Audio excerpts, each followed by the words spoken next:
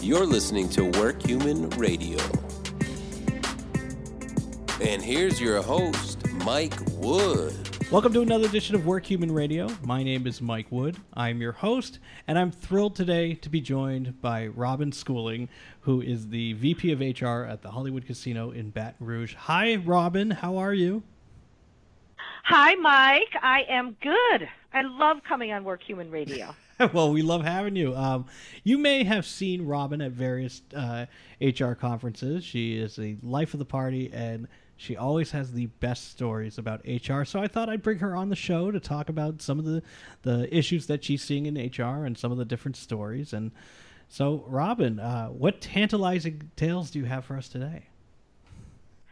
I always have tantalizing tales, and sitting and thinking about it, and really coming off the not too long ago, Work Human event, it's just been at the forefront of my mind, thinking about the crazy, messy, fascinating, complex human beings that I work with, which is not unlike every organization, and how they bring their outside lives to the workplace.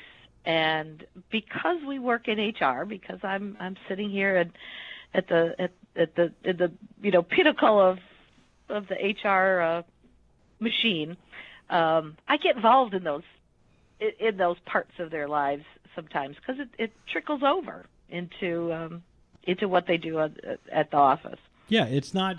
You can't come to work without bringing a piece of yourself from home. Like it's always going to follow you. If you're going through anything in life, it's going to follow you no matter where you are. But I'm glad people have you to talk to and to problem solve. And you know what? You've probably seen everything that you could see.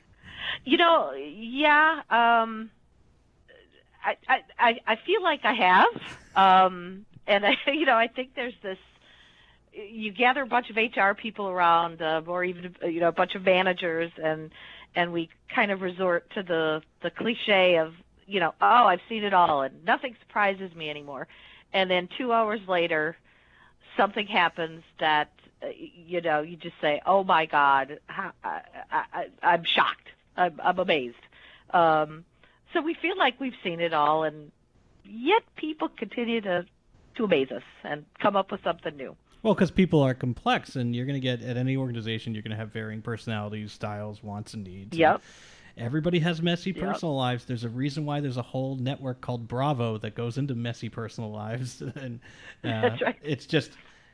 It's around us every day. So, and people screw up, and that's okay. So Can you share with us an example of an employee that may have brought, something from home to the office that was affecting their work, or had made a mistake, and kind of like how you handled that? It wasn't the situation that I'm thinking of. It wasn't so much that it affected how they were necessarily doing their job, but it kind of had some wide-reaching tentacles to some work relationships. And this was several years ago, and a female employee who I was talking to about an issue, and I knew that she was dating a male employee. Everyone was aware of it. They were in this dating relationship for several months. And while I was talking to her, she told me that they were engaged to be married. So, being a girl, I asked to see the ring. And she told me, oh, well, we haven't purchased the ring yet, and, oh, we really haven't made any wedding plans yet, and not quite sure, but, oh, yep, we're engaged. And she had a backpack with her, a bag with her. She had bridal magazines in it. I mean, the whole 9 yards. So I was very, very happy for her. And a week or so later, I happened to be meeting with the fiancé and his department director about a different matter. And as we got together, I kind of kicked off with, hey, Joe, congratulations. I heard you were engaged. And he got very silent and mumbled oh, yeah, thank you. and didn't seem to really want to talk about it. And so we moved quickly on. And about 3-4 days later, I heard through the company grapevine, because the company grapevine can be a wonderful thing, that he broke off the relationship and had, in fact, dumped her at work because, first of all, they weren't engaged. B, he had no immediate plans to get engaged. And finally, he couldn't believe she was telling everybody that they were engaged. So it became this big sort of, storm of drama. They worked in different departments, but everybody seemed to have a point of view and opinion about it. She came in here afterwards, and I thought, oh, she's coming in here to yell at me because I mentioned it, but she wasn't. She just came in and sort of apologized for leading me to believe that something was happening that wasn't, and they kind of moved on. And probably about 2 months after that, he actually resigned and left the organization. Yeah, and that seems to happen if you have a relationship in the office that doesn't turn out well. It's tough to kind of move forward with that because you see that person every day. But I mean, she's walking around with a backpack full of bridal magazines. Exactly. Yikes. Yeah, so I chalk that up to, that time in HR when I, broke up somebody's wedding. Way to go. Probably for the best, though. Yeah, probably. So another thing that I know that you are very, very keen on, and that we've mentioned kind of in our talks about people, because I think you're one of the people that are closest to like the average person at work, and they're resilient and strong and amazing. Do you have any stories from your career that of people, coworkers doing incredible things to take care of themselves and their communities and each other even? Yeah. It is part of what I enjoy in my day-to-day. What I like about my day-to-day job is we're a small property. We're busy. We're 24/7, 365 casino, but I only have 450 employees here on property. So it truly is, to use every, sort of stock cliche, it is very much a family environment. We've been open for almost 25 years, and we have a number of people that have worked here for almost that amount of time. And so lots of relationships. When I talk to our employees, that's what keeps them here. That is our biggest sort of, employer branding thing really is come and be part of this family, this community.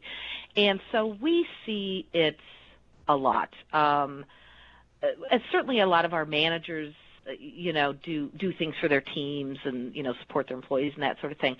But we have a lot of kind of, groundswell things that happen. I think of one lady that we have who's probably been here about 20 years or so, and in a fairly large department, and she is she's the holder of the calendar, I guess, is kind of how I think of her. She knows when everybody's birthday is. She knows when people's wedding anniversaries are. She knows when somebody's having a child or a grandchild or a family member has passed away. And she is the one that goes out and brings in greeting cards and gets everybody to sign it. And this is an employee. This is not the company doing it. That particular department also, and a lot of our departments do potlucks, but they're like the queens of doing potluck. So we have a lot of employee-driven things that we see across the property. I think from the HR side, and we have a small HR team, but we really try to be a refuge, for want of a better word. And I think we succeed with that. We're kind of a safe place for our employees to come. We have people that work for us that have a lot of, we're privy to we're privileged to be privy to a lot of information about people, and they feel comfortable coming with us, coming to talk to us. And within the last maybe 6 months, this was probably about 4 months ago, I had an employee who needed some medical care, and did not have, has insurance and all that sort of thing, but had some challenges navigating our insurance, had some challenges getting to doctor's appointments, actually needed to get some medical equipment, and he was at a loss. He didn't have family that could help him. He didn't quite know how to go about it, and it actually got down to 2 of my HR staffers really worked very closely with him, to the point where one of them took him to a doctor's appointment, and the other one ended up following up and taking him to a follow-up doctor's appointment and helping him go to the store where he needed to purchase his medical equipment. And so we really did this one-on-one assistance. Now, do we have the time and resource to do that for everybody? Unfortunately not. But this was someone that we needed to. We just needed to help him and assist him with that.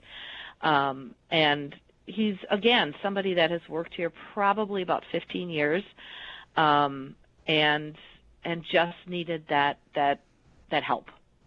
See, that's great. So, I think people generally want to lift each other up, and I think if you can create a office environment where the people become close and do want to help each other out, that's only going to be better. Mm-hmm. So, I mean, you hear the old phrase that people are inherently bad, but they're probably more inherently good.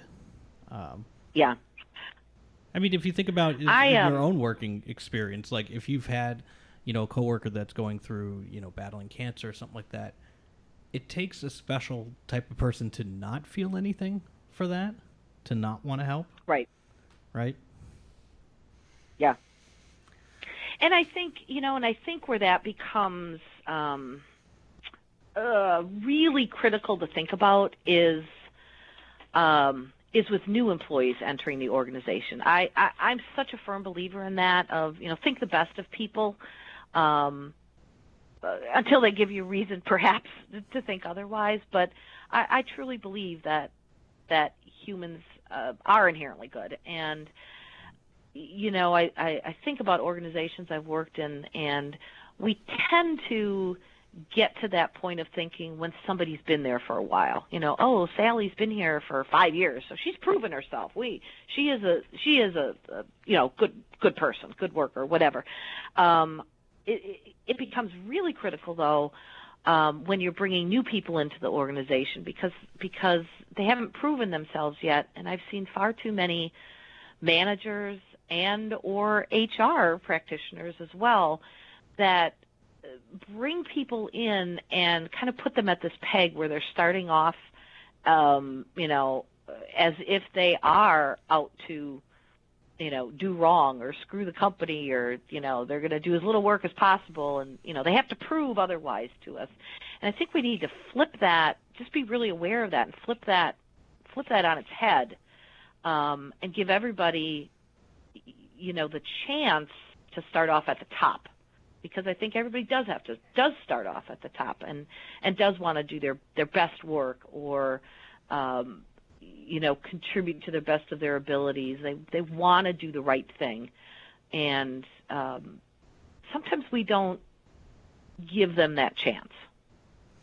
So, what would you say to someone who is listening to us right now that is thinking about, well, I want to give someone the benefit of the doubt. What's one thing that I can do to help with that? Because I think what people try to do is, if it's their team, they want to protect themselves as much as possible. So if someone is screwing up right off the bat, it's going to reflect on them. But I think right. What they don't realize is that if you have a churn and burn type of thing with your team, it's not going to make you look good. Right. So how can we find a nice medium? I think there's a way to balance it. So before I say what I think we can do, what we should do, I think what we need to not do, or at least be very cognizant of, is, the answer is not to set up more rules and policies and procedures to address, that one time 10 years ago when somebody stole something, and now we've got 50 policies on top of that to deal with that. So the answer is not, make the box narrower. And quite often in HR and on the operational side, that's sort of the first go-to. Oh, let's just put all these parameters in so this doesn't happen.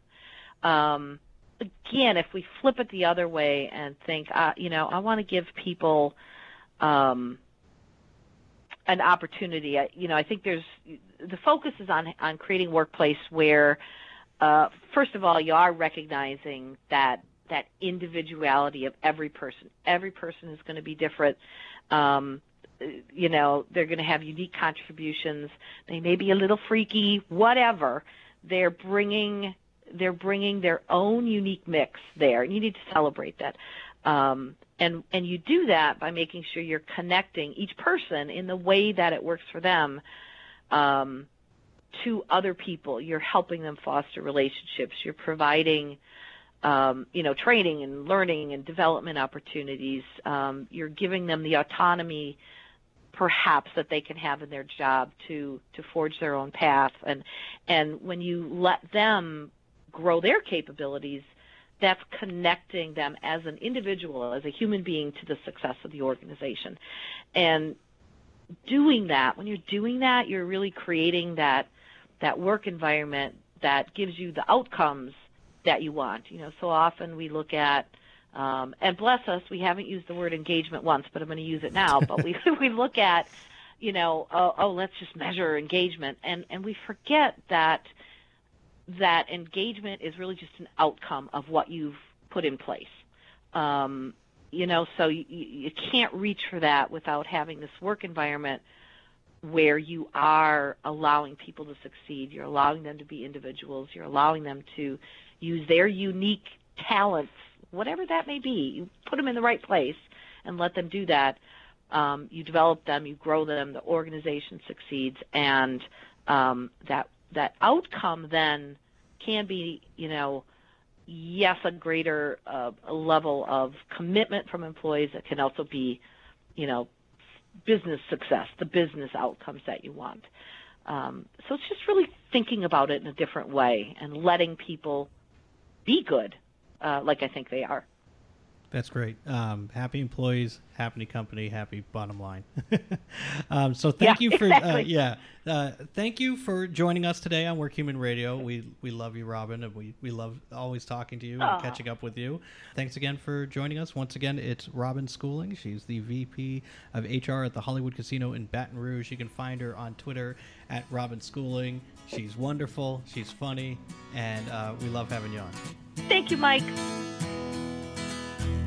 Work Human Radio is brought to you by GloboForce, pioneers of the Work Human movement. GloboForce helps make work more human for millions of people and organizations worldwide. Learn more by visiting globoforce.com and join the Work Human movement by following us on Facebook, Twitter, and the Work Human Community Forum on LinkedIn. Thanks again for listening to Work Human Radio.